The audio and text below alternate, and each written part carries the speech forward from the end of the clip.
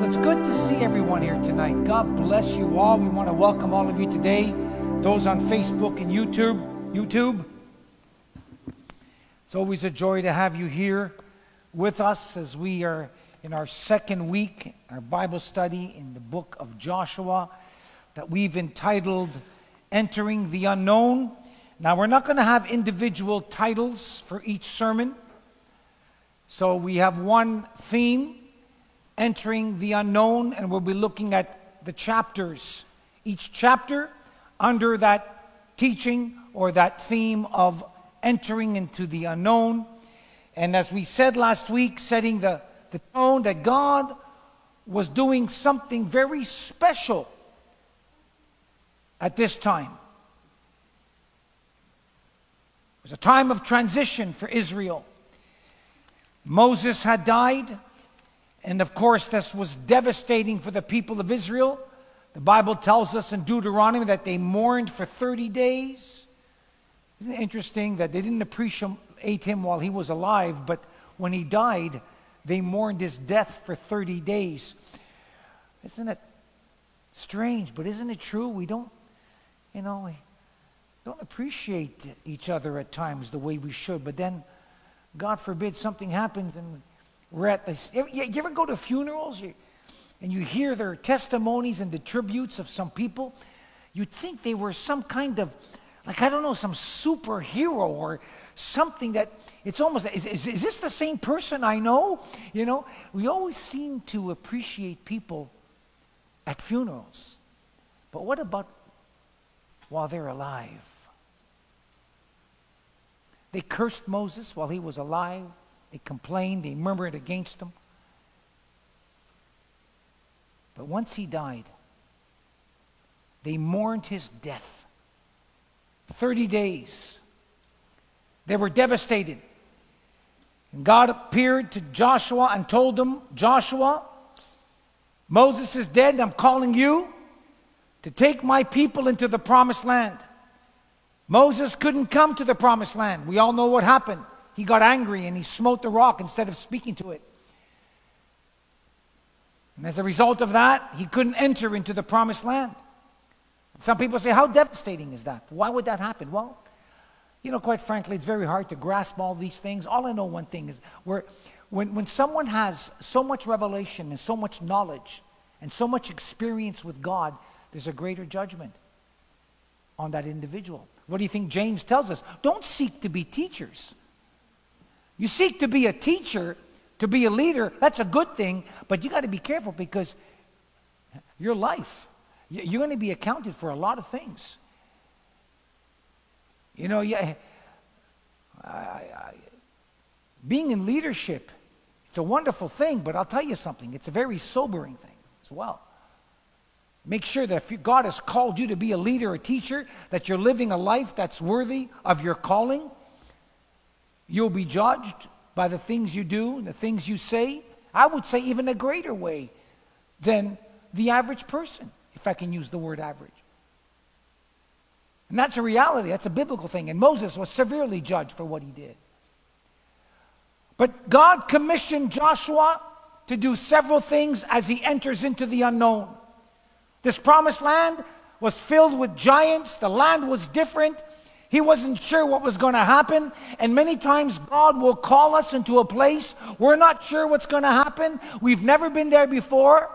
We don't know what we're going to do. And so the question is, how will you respond when you face the unknown?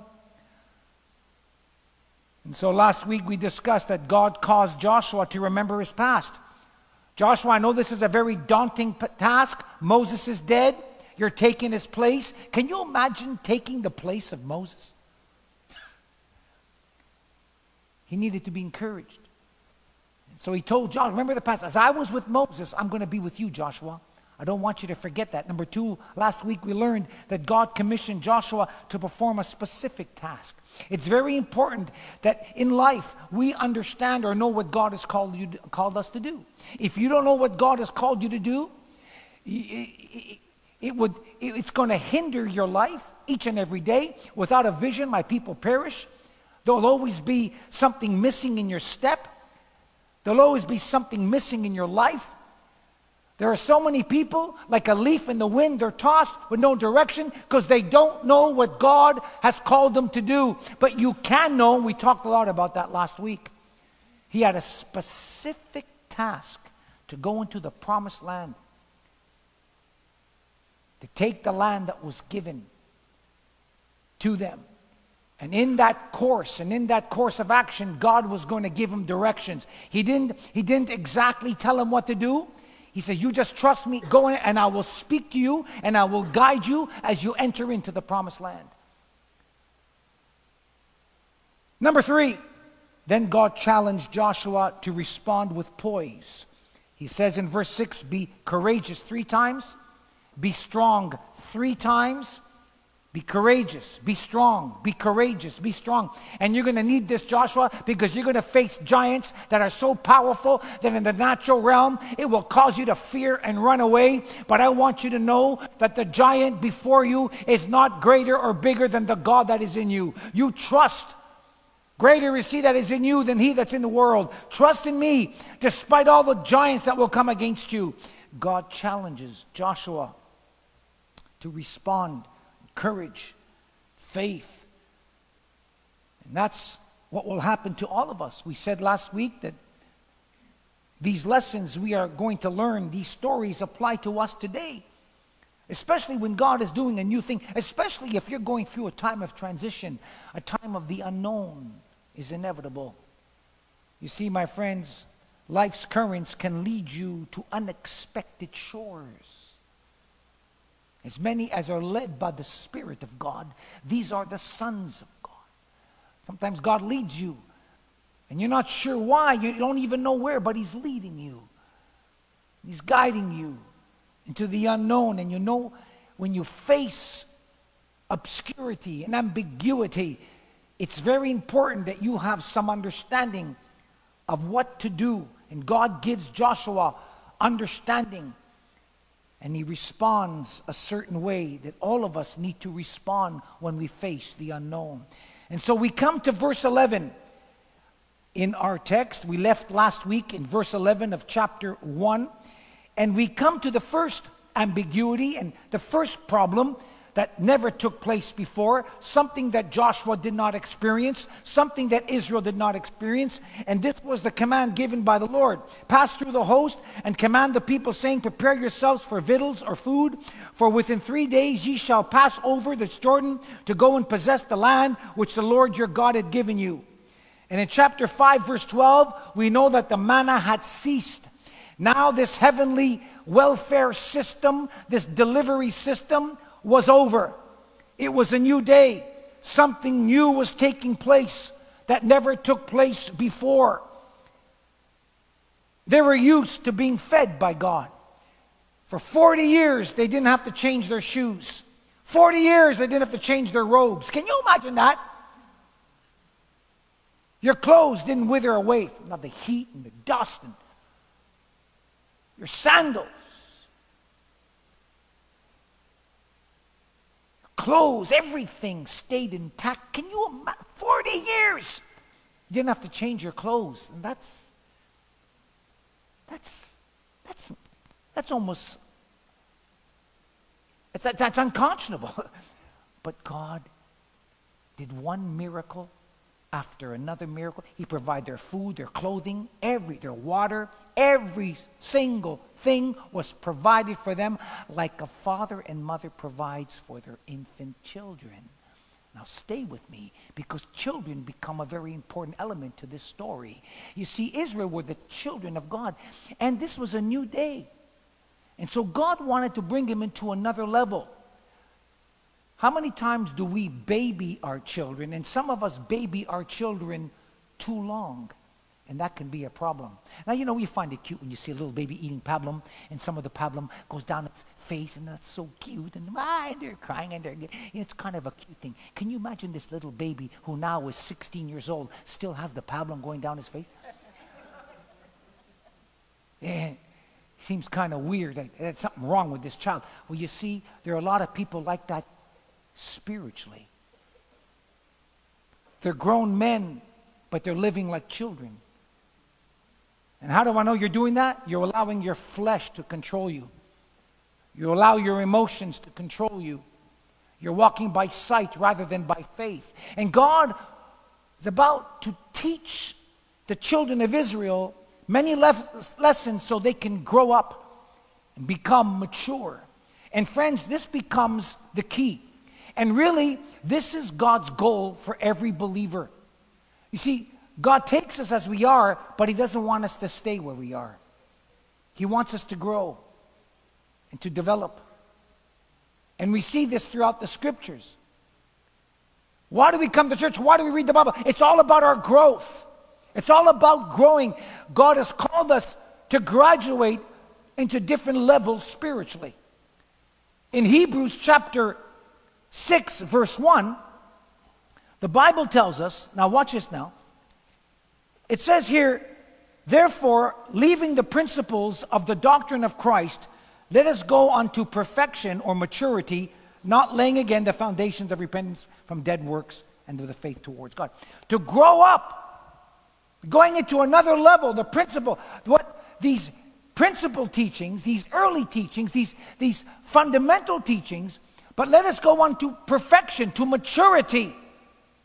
We must develop into maturity.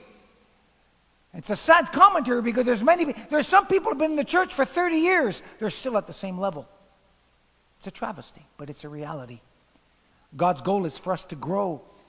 And when He takes us into the unknown, when things happen in your life that you're not sure of, when you come across perhaps a closed door, there's a reason for it. When you come into a situation you're not sure of, there's a reason for it. And many of us get upset, we complain, we murmur, but we don't look at this as an opportunity for growth. So we look at it and we get upset and we don't, why is this and how? But this, can it be an opportunity that God is bringing us to a place where we need to exercise faith because God wants to teach you something that you would not learn if the door wasn't closed.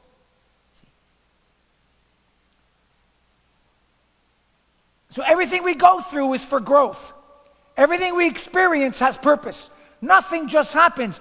And it's always God's goal for us to mature, to be stronger, just like it is naturally for parents. I've had 3 children.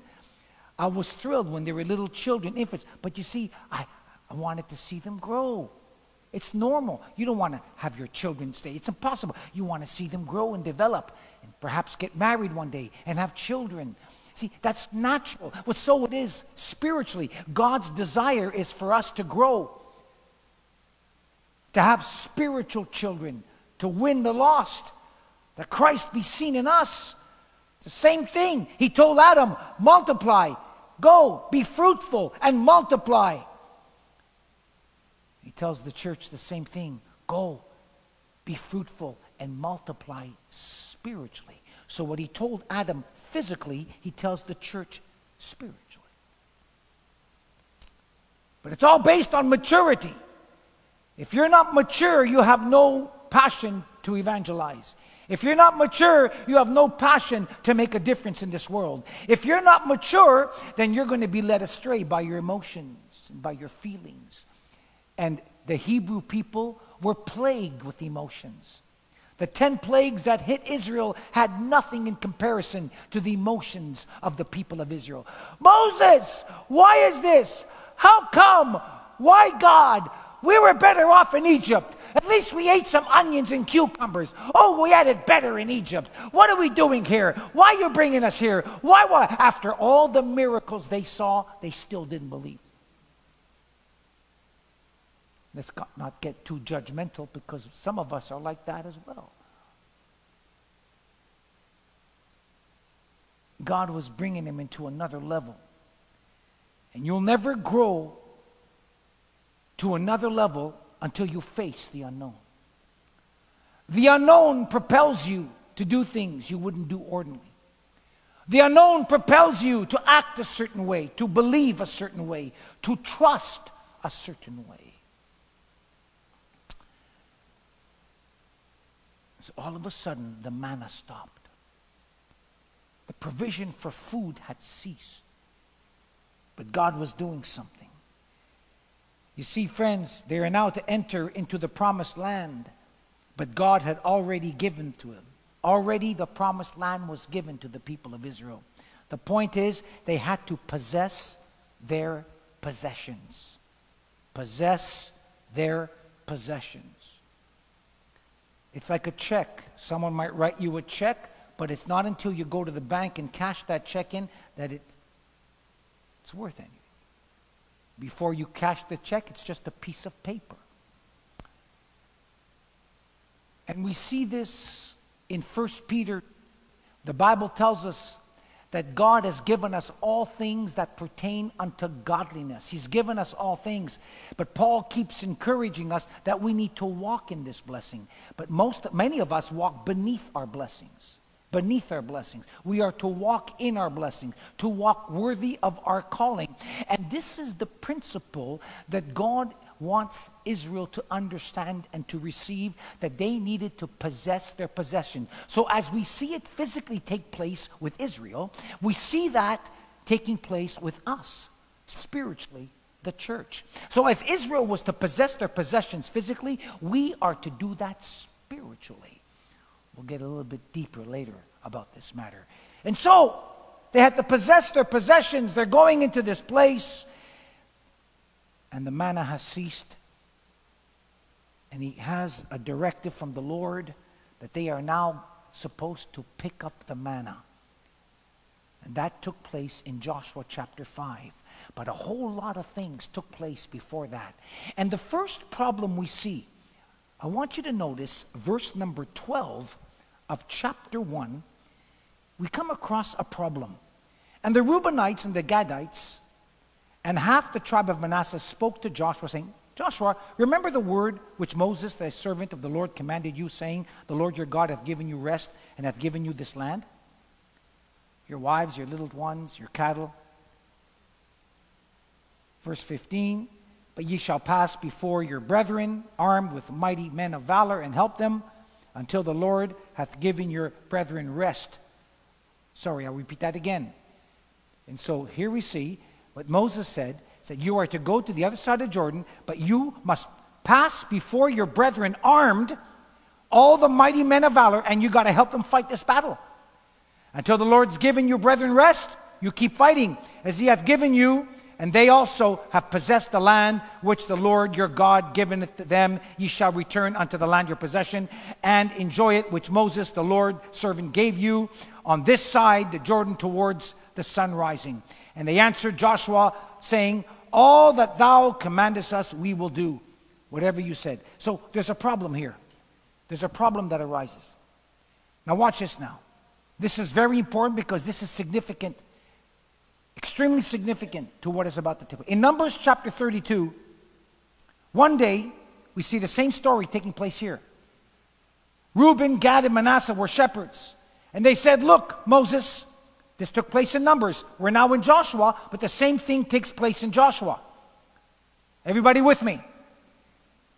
And so these same people, Reuben, Gad, Manasseh, shepherds, said, you know what, Moses, we like it here.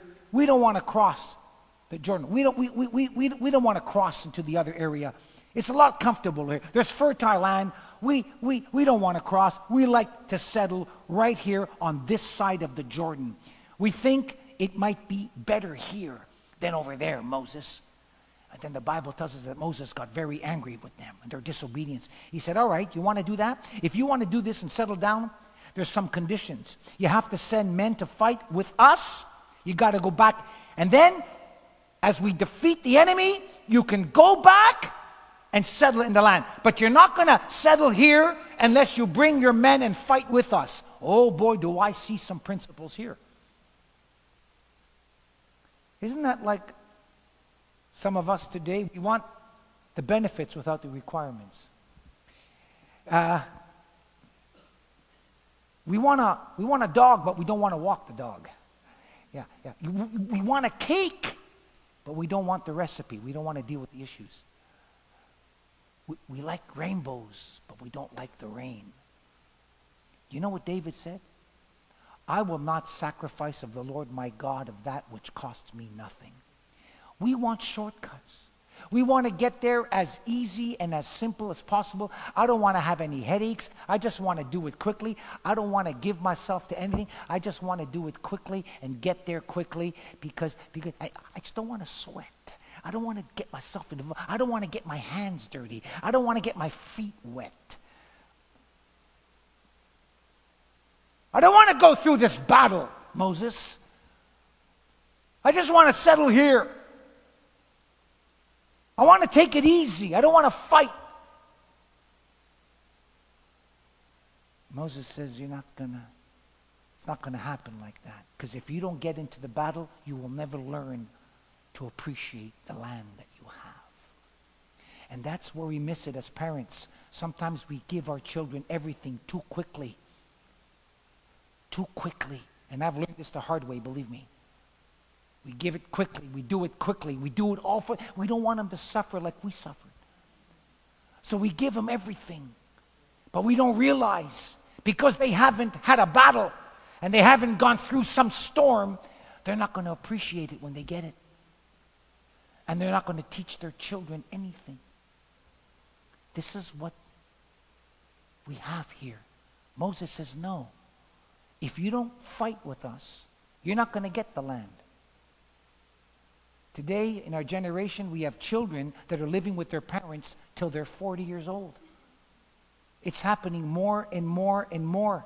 It never used to be the case. Now, I don't want to offend anybody if that's the case in this room, but I'm just trying to tell you, things have changed. There's more entitlement today in our children. They want to get things right away. They don't. Just gimme, gimme, gimme. There's no sweat, no battle. Nothing I have to go through. Just give it to me because I'm entitled. This is exactly what we see here. They wanted the fertile land, but they didn't want to fight for it. They didn't want to go through anything. They want the product without the process. They wanted to enjoy their inheritance without a battle. My friends, that principle applies to us today. It does not work that way. Salvation is free, nothing you can do. But discipleship will cost you everything. Everything. We don't hear much about that today because we love the gospel where God is some kind of cosmic Santa Claus, where he comes and blesses us with anything we want. We have turned God into a cosmic bellhop. Yes, sir. Yes, ma'am. You want me to I'll take your bags to your room. And would you like me to polish your shoes? God now has become a servant. God exists for us. What kind of travesty is that? God doesn't exist for us. We exist for him.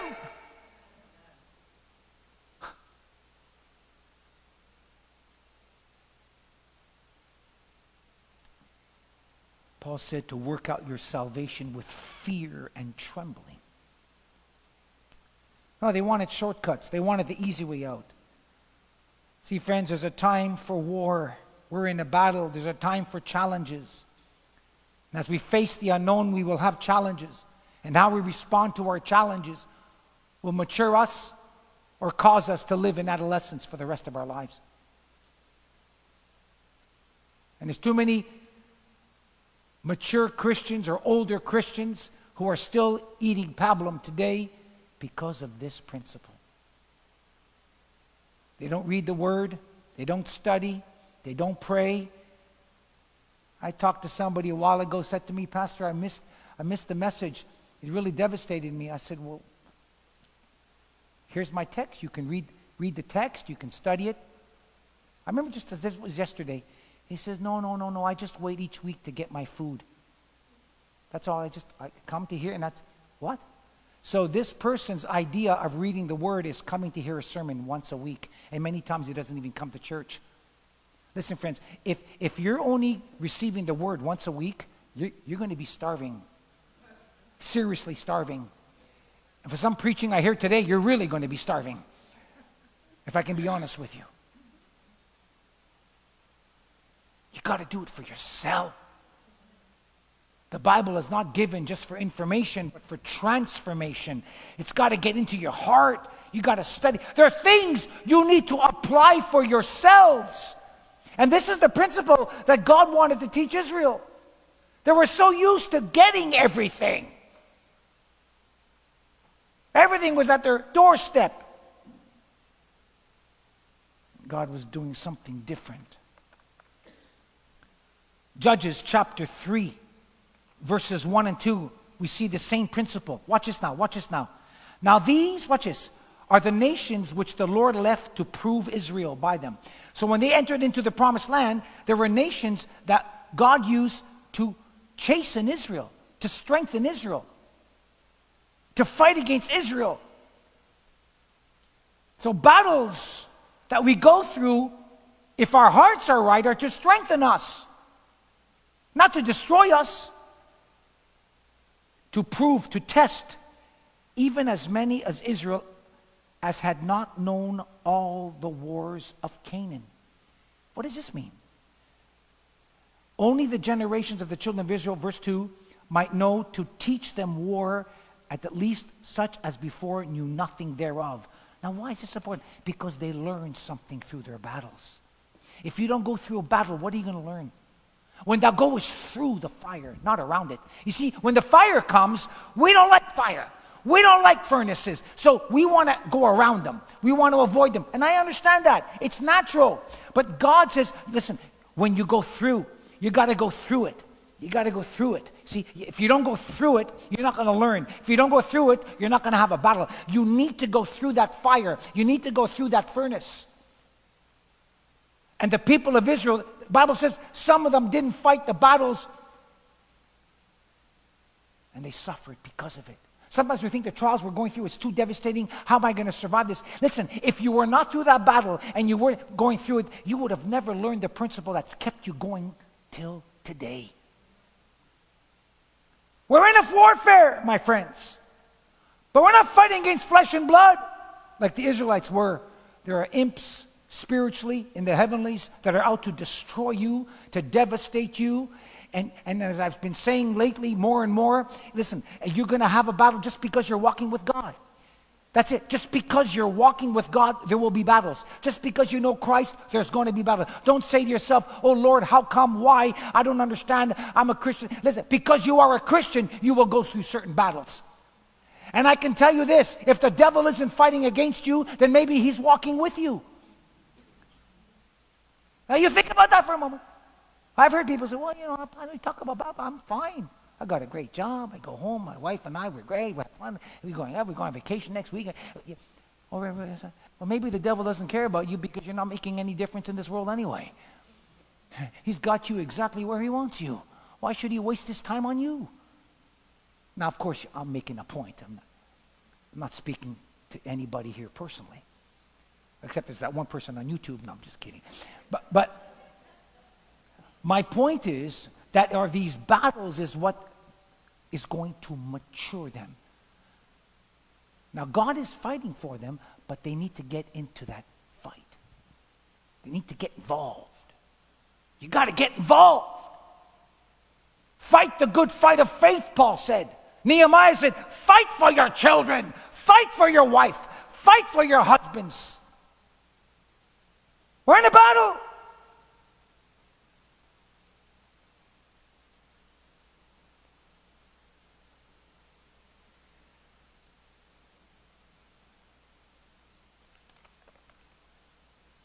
And so, the application of chapter 1, just before we go into chapter 2, I'll give you some principles that begin with P as we close this section and our life lessons. There will always be life lessons.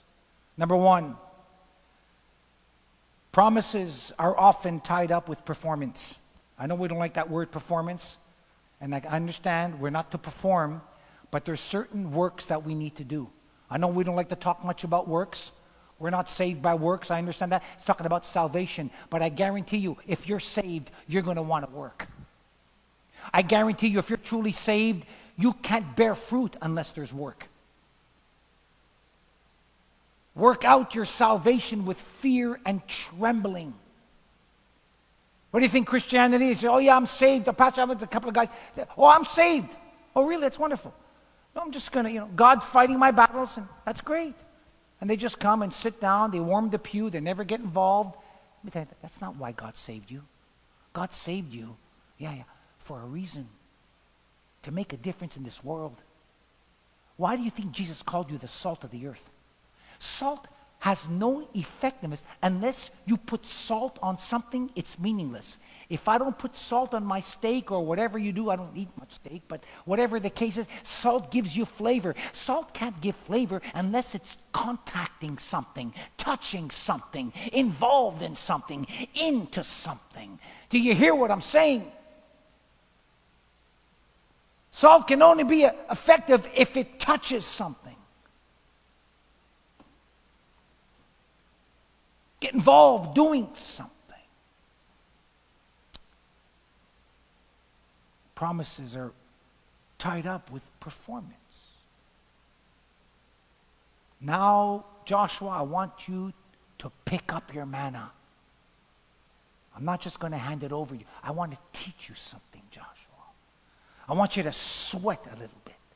I want you to understand what it means to work and to appreciate.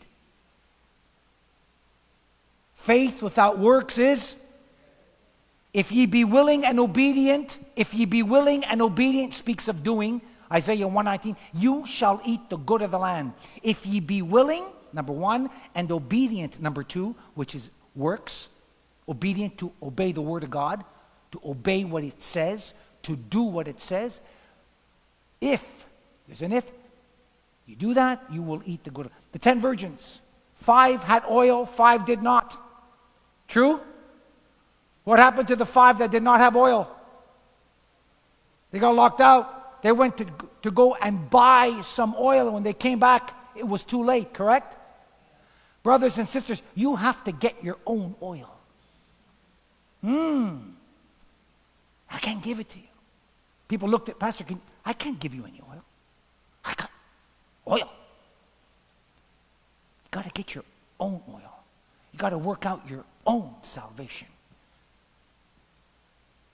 Pastor can't do that for you. You got to give your own hallelujah.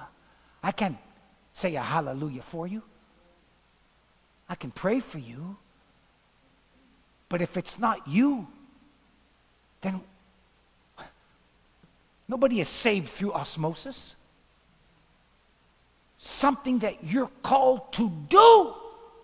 Be a doer of the word and not a hearer only, the Bible says. Number 2, our possessions need to be possessed. We're in a race, my friends. And what does the Bible say? When you're in this race, you got to lay aside those weights that so easily what? Got to get rid of those weights. Too many people are trying to run the race with Christ, and there's all kinds of baggage in their lives. You can't run with baggage in your lives. For goodness sake, even if you're running a marathon, this speaks of if you're running a marathon race and you're even 3 pounds overweight, it's going to affect you. I'm not exaggerating. I've been in a marathon. I know what I'm talking about. You can't run any race if you're not in shape. It's impossible. You won't last. 1 Timothy chapter 4, verse 7. Exercise yourselves unto godliness. Exercise yourselves unto godliness.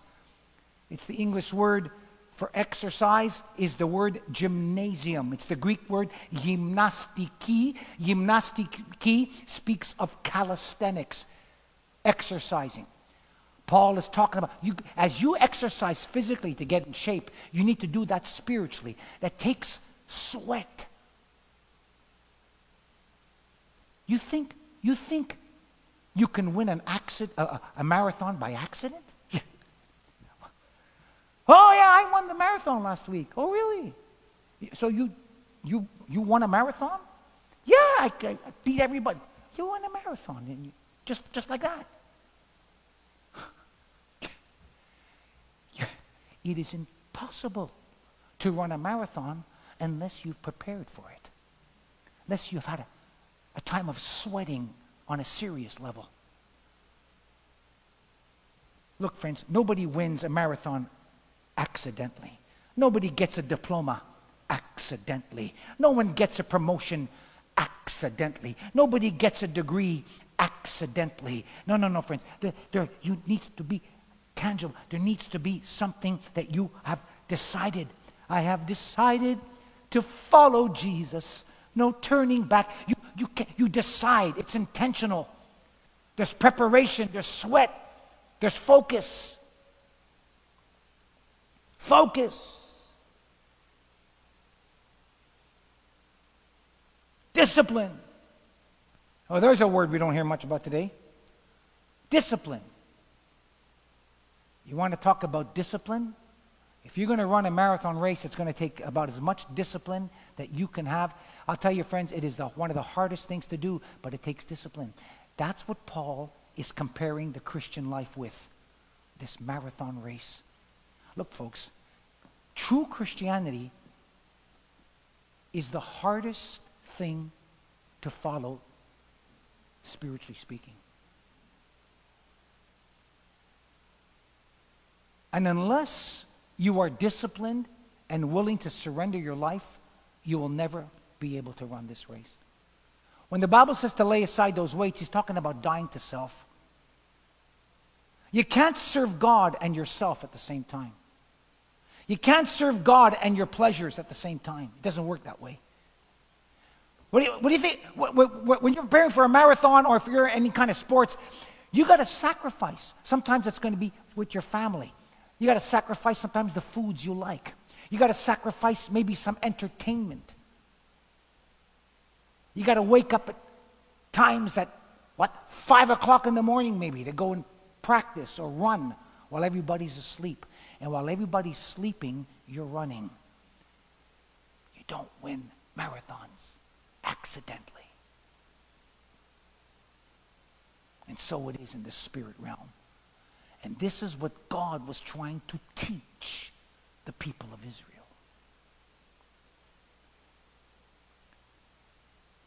Number 3, God promises require patience.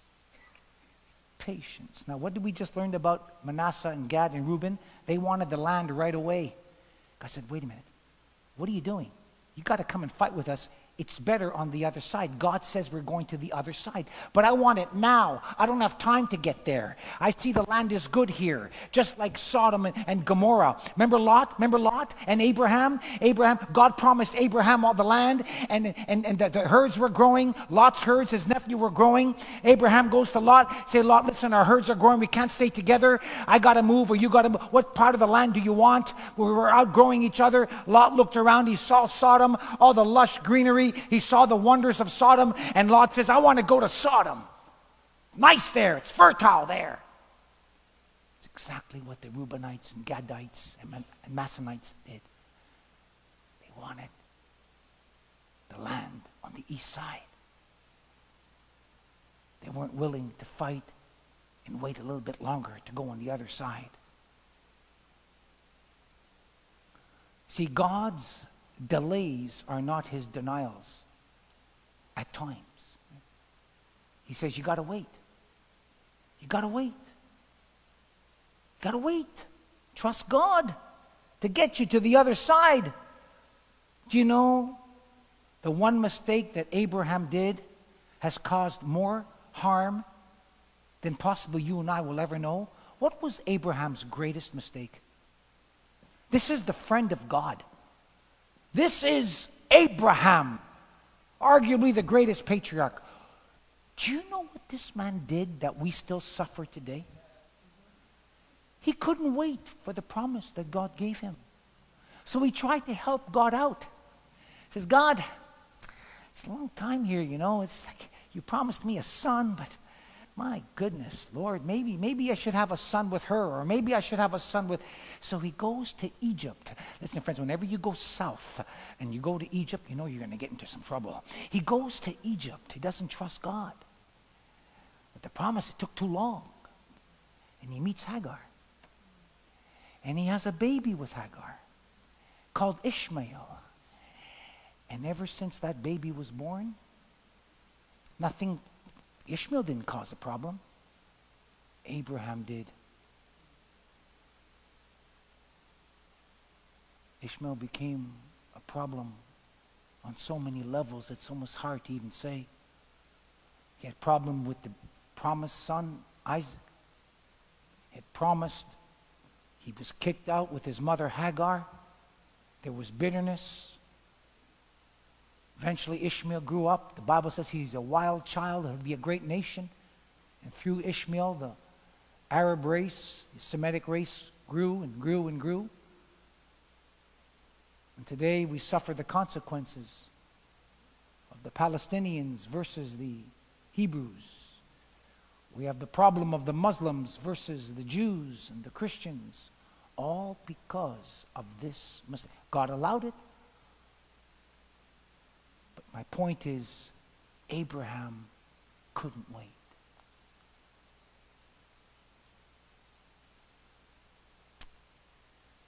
Number 4. What did we learn with chapter 1? We progress with perseverance.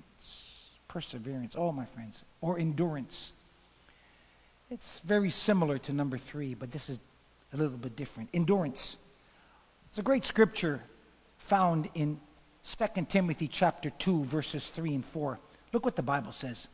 He's speaking to us, the church, and he refers to us, Paul, the church, as soldiers. We are all soldiers. He speaks to us in Ephesians as soldiers. And look what it says here in chapter 2, verse number 3. Therefore, endure hardships as a good soldier of Jesus Christ. For no man that warreth entangleth himself with the affairs of this life, that he may please him who hath chosen him to be a soldier. You got to persevere. You can't spend time entangling yourself with the things of this world. You can't spend time on the things of this world. You don't want to be ensnared by the ways of the world. We are soldiers of the cross. We're on a different level spiritually. We have a different mandate. We're soldiers. We have the armor of God. We're dressed for battle, to touch lives, to make a difference, to press on to the prize of the mark of the high calling. I can't afford to entangle myself. I must persevere. Go into the promised land, Joshua, and I want you to take the land. I don't want you to stop here. I want you to keep going past Jericho into Ai. After you go into Ai, I want you to go further up into Eglon and all these areas. I don't want you to stay still. I want you to persevere and endure to the end. What did Jesus say? He that endures to the end shall be endurance, perseverance. But you must be careful not to entangle yourselves with the Jebusites. Don't entangle yourself with the Canaanites. Or they're going to influence you. They're going to want to rob from you. They're going to want to touch your lives. The Moabite women will want to sleep with your men. Be careful. Don't entangle yourself. Be focused as you enter into the unknown. Keep your eyes on me, Joshua. Listen, friends, ships don't sink because of the water around them. Ships sink because of the water that gets in them. Don't let what's happening around you get inside of you. Be careful. Let me put it to you this way. We are not of this world. That's what Paul says. We live in this world, but we're not of this world. Whales are mammals. They are not fish. Whales are mammals. They are not fish. But these mammals live in water, as do the fish. Are y'all with me? But they're mammals. They're not fish. Fish have gills. They don't need to breathe air. But whales, on the other hand, being mammals, need air. They live with the fish, but they're different. They breathe differently. They act differently. They do different things. They must go up every 20 minutes or a half hour to breathe air. Otherwise, they will drown. They will die. They need air to breathe. As Christians, we live in this world filled with fish, so to speak. But we are not of this world. We need to come up out of the water and breathe some air. Come out from among them.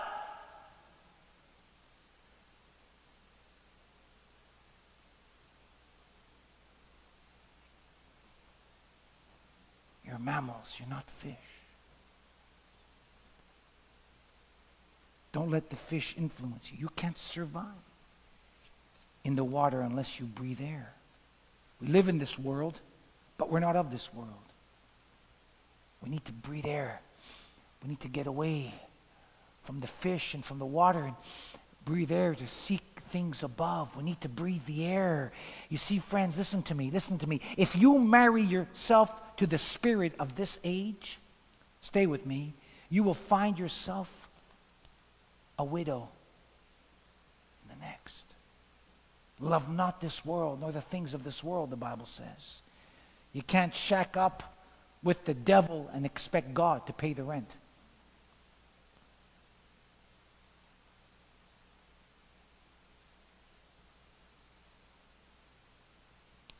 A lot of Christians, they want to go so far as they want to just, Pastor, can I cross this line? Like, is there something else? Do I have to do this? People try to get as close as possible to the edge and still walk with God. But if somehow I can taste a little bit, whatever it takes, we seem to want to go as close to the edge as possible. But you can't serve two masters. Can't do it. Got to take a stand. This is what God told Joshua in verse number 6. Joshua, take a stand. Be courageous. Take a stand. Be courageous. You're going to confront many, many obstacles, many giants that will want to bring you down, many influences as you go into the unknown. And I speak to you as well, my brothers and my sister, as you face the unknown, you will come across many obstacles, many things that may not make sense to you. Many giants, many Goliaths will come against you. And you and I need to learn to take a stand for truth, stand for righteousness. Because in the unknown, you'll be so influenced to compromise your life.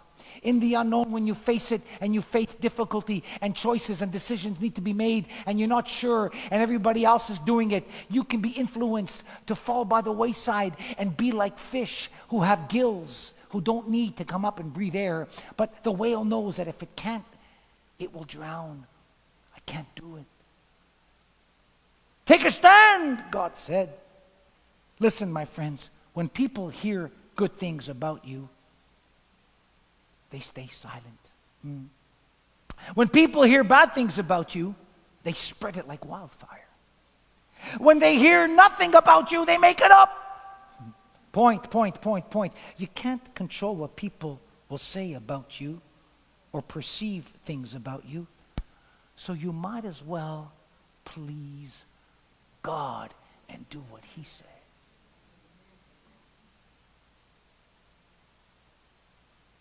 Take a stand for truth, especially today. Stop compromising. Stop trying to get your identity through people. Can I say, stop trying to get your identity through people. You are a child of God, a joint heir with Christ. Know who you are and walk in that truth. Possess your possession. This is the lesson that God is giving Joshua and giving to us today. Compromise. Don't compromise. Take a stand.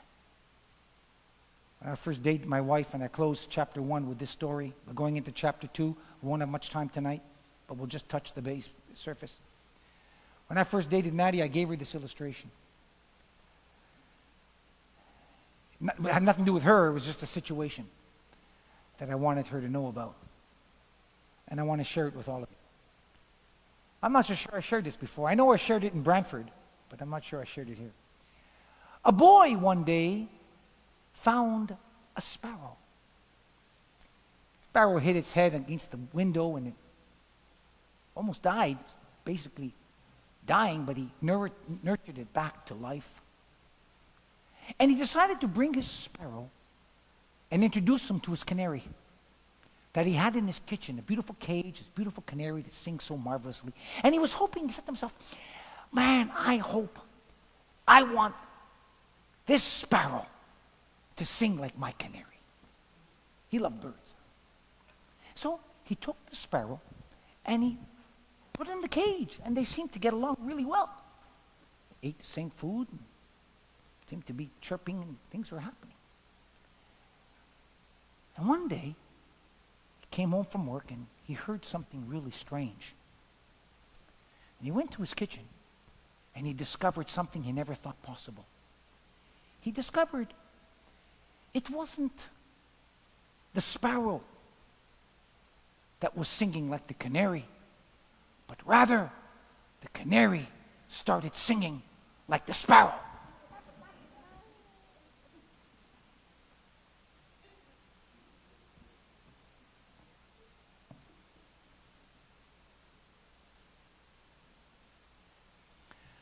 I'm speaking to every canary of Jesus Christ here this morning who's got a song in their heart. Sing unto the Lord a new song. Be careful of the sparrow. I love sparrows, don't get me wrong, but be careful of the sparrows. You think you're so strong that you can influence them. Well, maybe you can, but be careful, because the other way might happen if you're not careful. That's why God said to come out from among them. Now, there's a balance to this, because God has called us to reach out to the sparrows. But you have to learn how to be able to minister to sparrows effectively and not be part of them or part of their lifestyle. Amen. Chapter 2. Chapter 2. We want to look at Rahab. We're just going to touch briefly, because what time is it anyway? It's 8 o'clock. Okay, we'll look at it a little bit.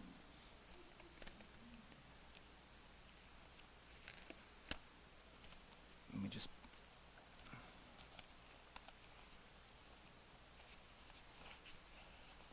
Let's look at chapter 2 in the book of Joshua. Let's begin.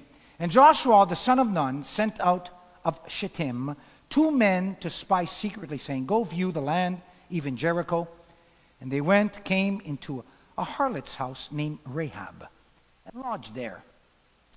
And it was told the king of Jericho, saying, Behold, there came men in hither tonight of the children of Israel to search out the country. And king of Jericho sent unto Ahab, saying, Bring forth the men that are come to thee, which are entered into thine house, for they be come to search out our country. And the woman took the 2 men and hid them. And she said thus, There came men unto me, but I wist not whence they were. And it came to pass about the time of the shutting of the gate, when it was dark, that the men went out. Whither the men went, I wot not. Pursue after them quickly, for ye shall overtake them. But she had brought them up to the roof of the house, and hid them with stalks of flax, which she had laid in order upon the roof. And the men pursued after them in the way of Jordan unto the fjords, and soon as they which they pursued after them were gone out, they shut the gate. And behold, they were laid down, and she came up unto them upon the roof, and said unto the men, I know that the Lord hath given you the land, and that your terror is fallen upon us, and that all the inhabitants of the land faint because of you. For we have heard how the Lord dried up the water of the Red Sea for you when you came out of Egypt, and what you did unto the 2 kings of the Amorites that were on the other side of Jordan, Sihon and Og, whom ye utterly destroyed. And as soon as we had heard these things, our heart melted, neither did there remain any more courage in any man because of you. For the Lord your God, he is God in heaven above and earth beneath. Wow. What a statement from a heathen woman. Wow. Rahab. And here we see a woman who took a stand. Here we see a woman that took a stand in a powerful way. And her name will go down from generation to generation as she enters into the hall of faith in the book of Hebrews, chapter 11. We see her name and what she did. This ex-prostitute Gentile has her name among the greats in the hall of faith called the book of Hebrews, chapter 11, verse 31. Joshua's getting ready for what will take place in 3 days. The Lord told them that they would cross into the promised land, but God didn't give them the exact instructions how. So faith is the key. Did you hear what I said? He gave them the instructions. I want to pause and park the car here for about 30 years, but I don't have time. Gives Joshua the directions, at least it seemed that way, go into the promised land. This is how you'll get there, but he doesn't give them the details of what you're supposed to do once you get into the promised land. My friends, this applies to us on the other side of the cross. How many times will God give you directions to go somewhere, be somewhere, but he won't spell it out? He won't give you the hows, the whys, the if. He won't until you get into that battle, until you get into that place. That's what he told Jeremiah in the 18th chapter. Oh God, why is this happening? Look at the Babylonians. What's going on? I don't understand. Listen, Joshua, Jeremiah, I'm not going to give you the details. I just want you to go to the potter's house, and when you get to the potter's house, I'm going to show you why. Sometimes you have to wait till you get to the potter's house until he gives you the explanation. And that can take a little while. He doesn't always give the instructions clearly. So faith is the key. When you face the unknown, faith is the key. When you face the unknown and you don't know what to do, and you're living in a time of transition, there's times you won't know what to say, what to do, and you're going to need faith. You're going to need faith to exercise that faith to keep you going, because you won't always understand it. You won't always see it. And without faith, it's impossible to please him. And this is the reason why. Can you trust him when you're living in the unknown? Oh man, is that important. You often hear me say this because it keeps coming up. My 2 T's. Can you trust him when you can't trace him? You can't see him. I've been saying that to myself for a long time. Verse 1 and 7, Joshua sends 2 spies to search the land. It's interesting because in Numbers 13, Moses sent out 12 spies. Remember that? But only 2, Joshua and Caleb, brought back good report. And Joshua's doing the very same thing. And I'm sure this time, though, Joshua selected choice men. That's right, choice men with vision and courage. So the spies had walked 5 miles to Jericho. And once in Jericho, God leads them to Rahab's house. Excuse me? What did you say? Well, God has led me to a prostitute's house. Oh, really? Oh, that's nice, Pastor. God led you to a... Really? If somebody told you, you know what? God has a plan for me, but before I get into I got to go visit Rahab. She's a prostitute, by the way. What? I'm sure you won't be thinking about church Sunday morning. Or maybe you will. I'm not sure. But you're kidding me, right? See, the natural mind can never understand what's going on in the spirit realm. That's why we make our judgments and our assessments based on what we see. And I can understand that because we all do it. I do it. I'm trying not to do it as much. But it's only natural for us to make assessments by what we see. And here's this leader sending men, and they're being led by God to a prostitute's house.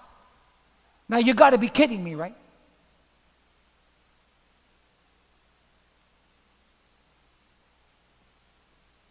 We got to be careful sometimes when we make our judgments. I'm sure they didn't understand, why is this happening? How can this be? Doesn't make sense.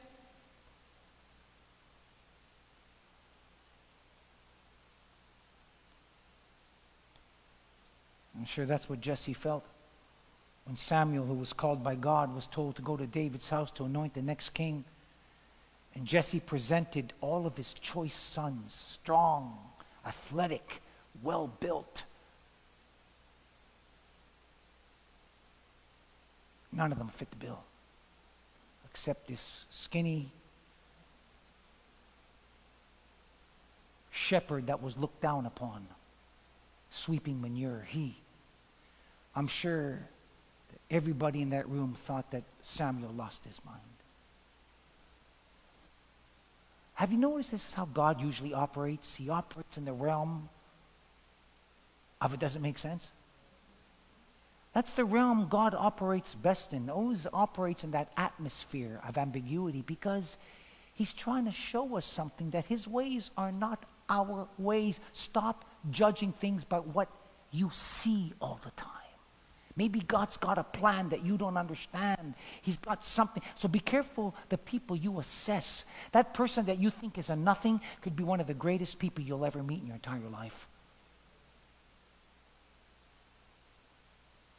Sometimes God will carry you through roads you don't want to ride on.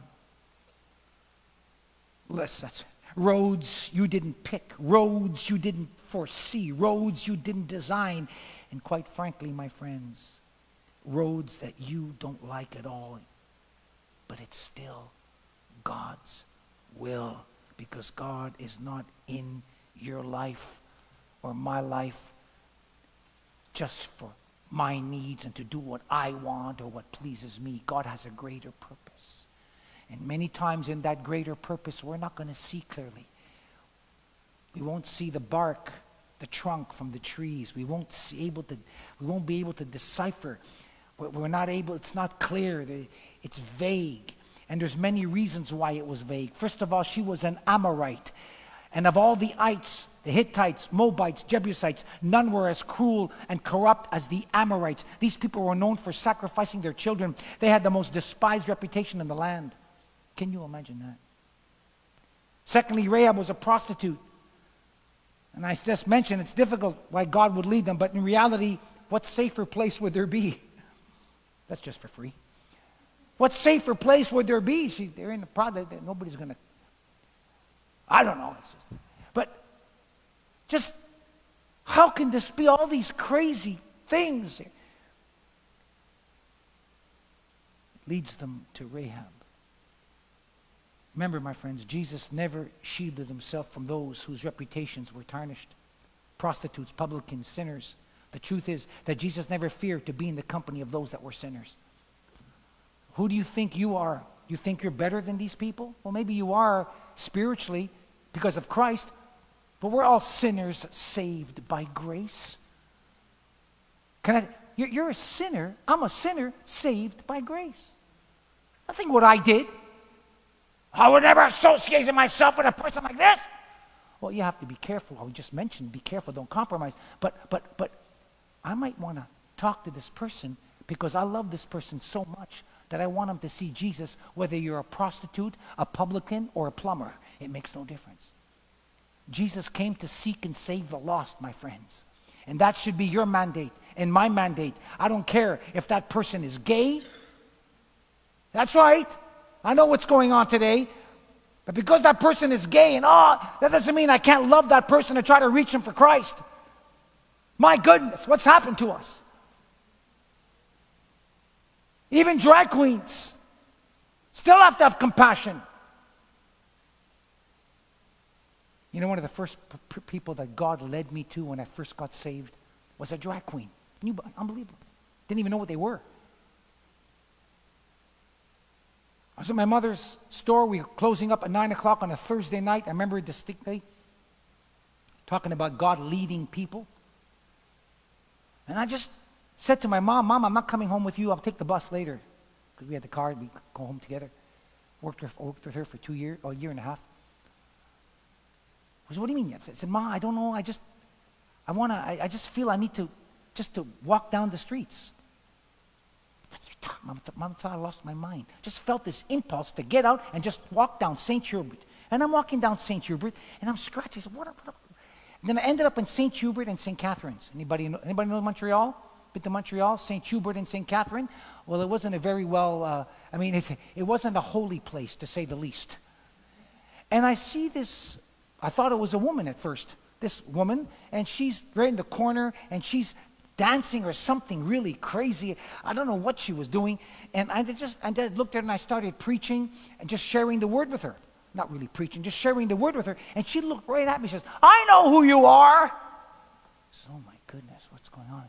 I felt a little nervous. I know who you are. I said, wait a minute, I've never been here before. I know who you are. I go, what do you mean? You're one of those tongue talkers, aren't you? I said, what? Tongue talkers? I said, yeah, I speak in tongues. But what's the big deal here? And she started to tell me her story, his story. Raised in the church, and went on talking to me about God, and then she got upset with God one day, and she turned her back on him.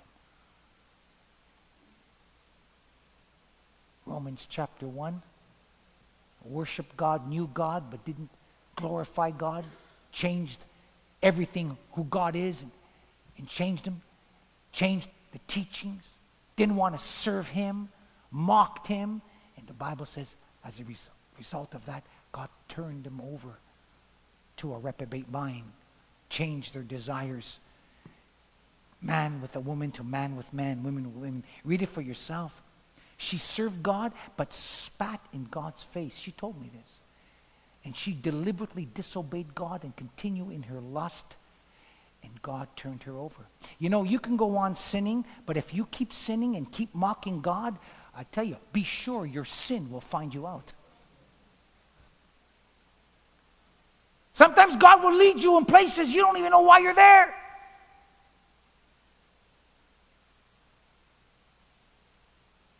So they lead him to Rahab's house, not knowing exactly what was going on.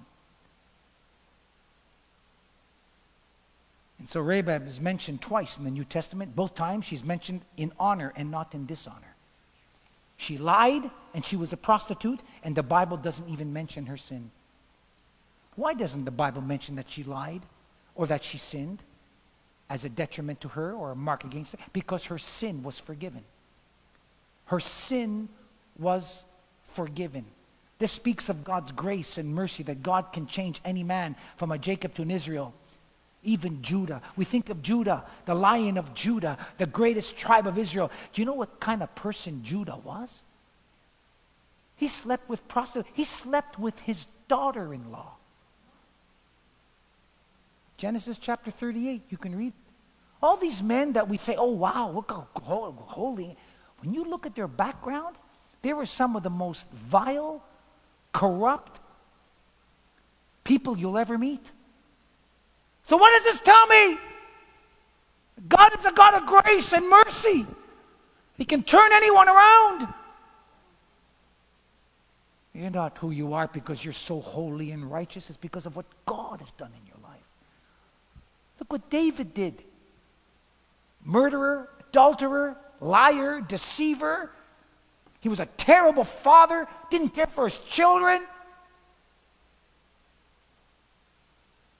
but was arguably one of the greatest men of God that ever lived. How can this be? God can turn things around like that. You don't have to live in your past, David. Jacob, you don't have to live in your past. Rahab, you don't have to live in your past. Listen, my friends, you must never be a prisoner of your past. No. Don't live in your past. Don't dwell on your faults and what you've done all the time. Your past is meant to be a life lesson and not a life sentence. Your life sentence, that is over. You've been brought before the courtroom of God, and he's looked at you through his Son. You've been acquitted of your sins. You're no longer guilty. Your past will bring you back to what you used to. And some of you are still dating your past. You got to marry your future. What God has in front of you into the unknown. Because you can never start the next chapter in your life if you keep rereading the last one, my friend. Those days are over. Because you've had a painful past, Rahab, because you've had a painful past, Jacob, doesn't mean you can't have a powerful future. Isn't that the picture of the cross right there? Isn't that what Jesus came to do?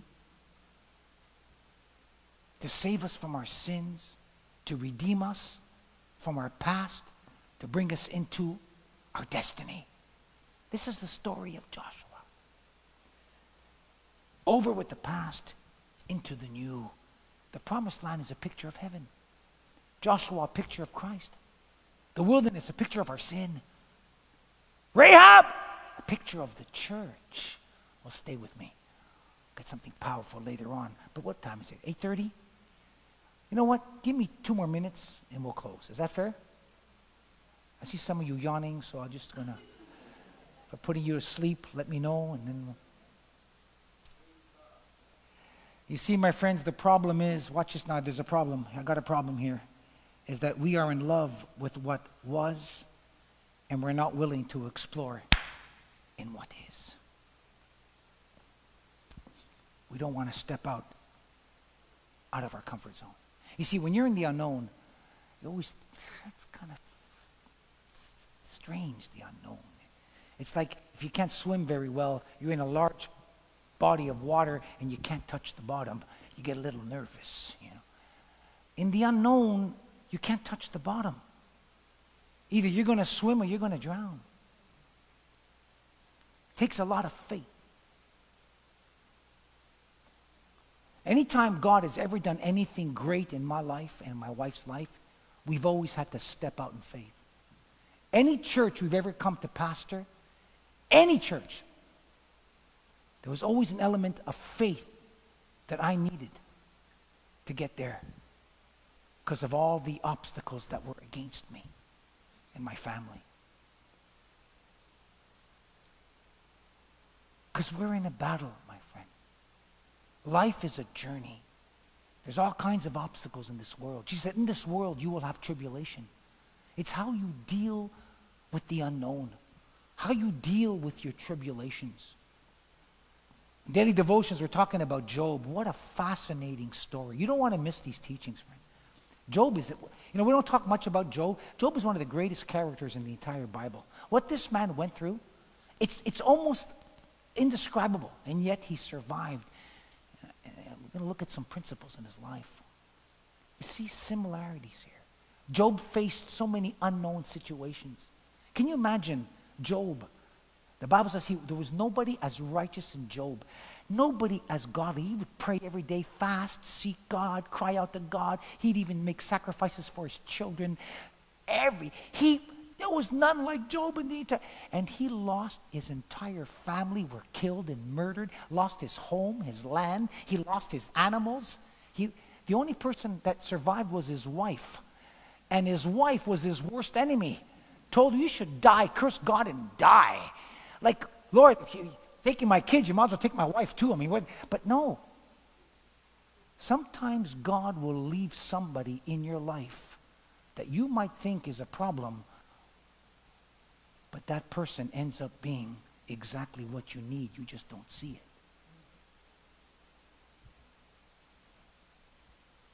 But Job said something powerful.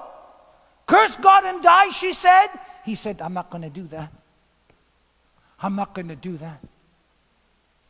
I'm going to praise him. I'm going to worship him. I'm going to trust him in the unknown. I've lost everything. I've got nothing. But I'm going to trust him in the unknown. I'm going to praise him in the unknown. The Bible says, and he bowed down and worshiped God. What a testimony. What faith. Would you be able to do that, my friend?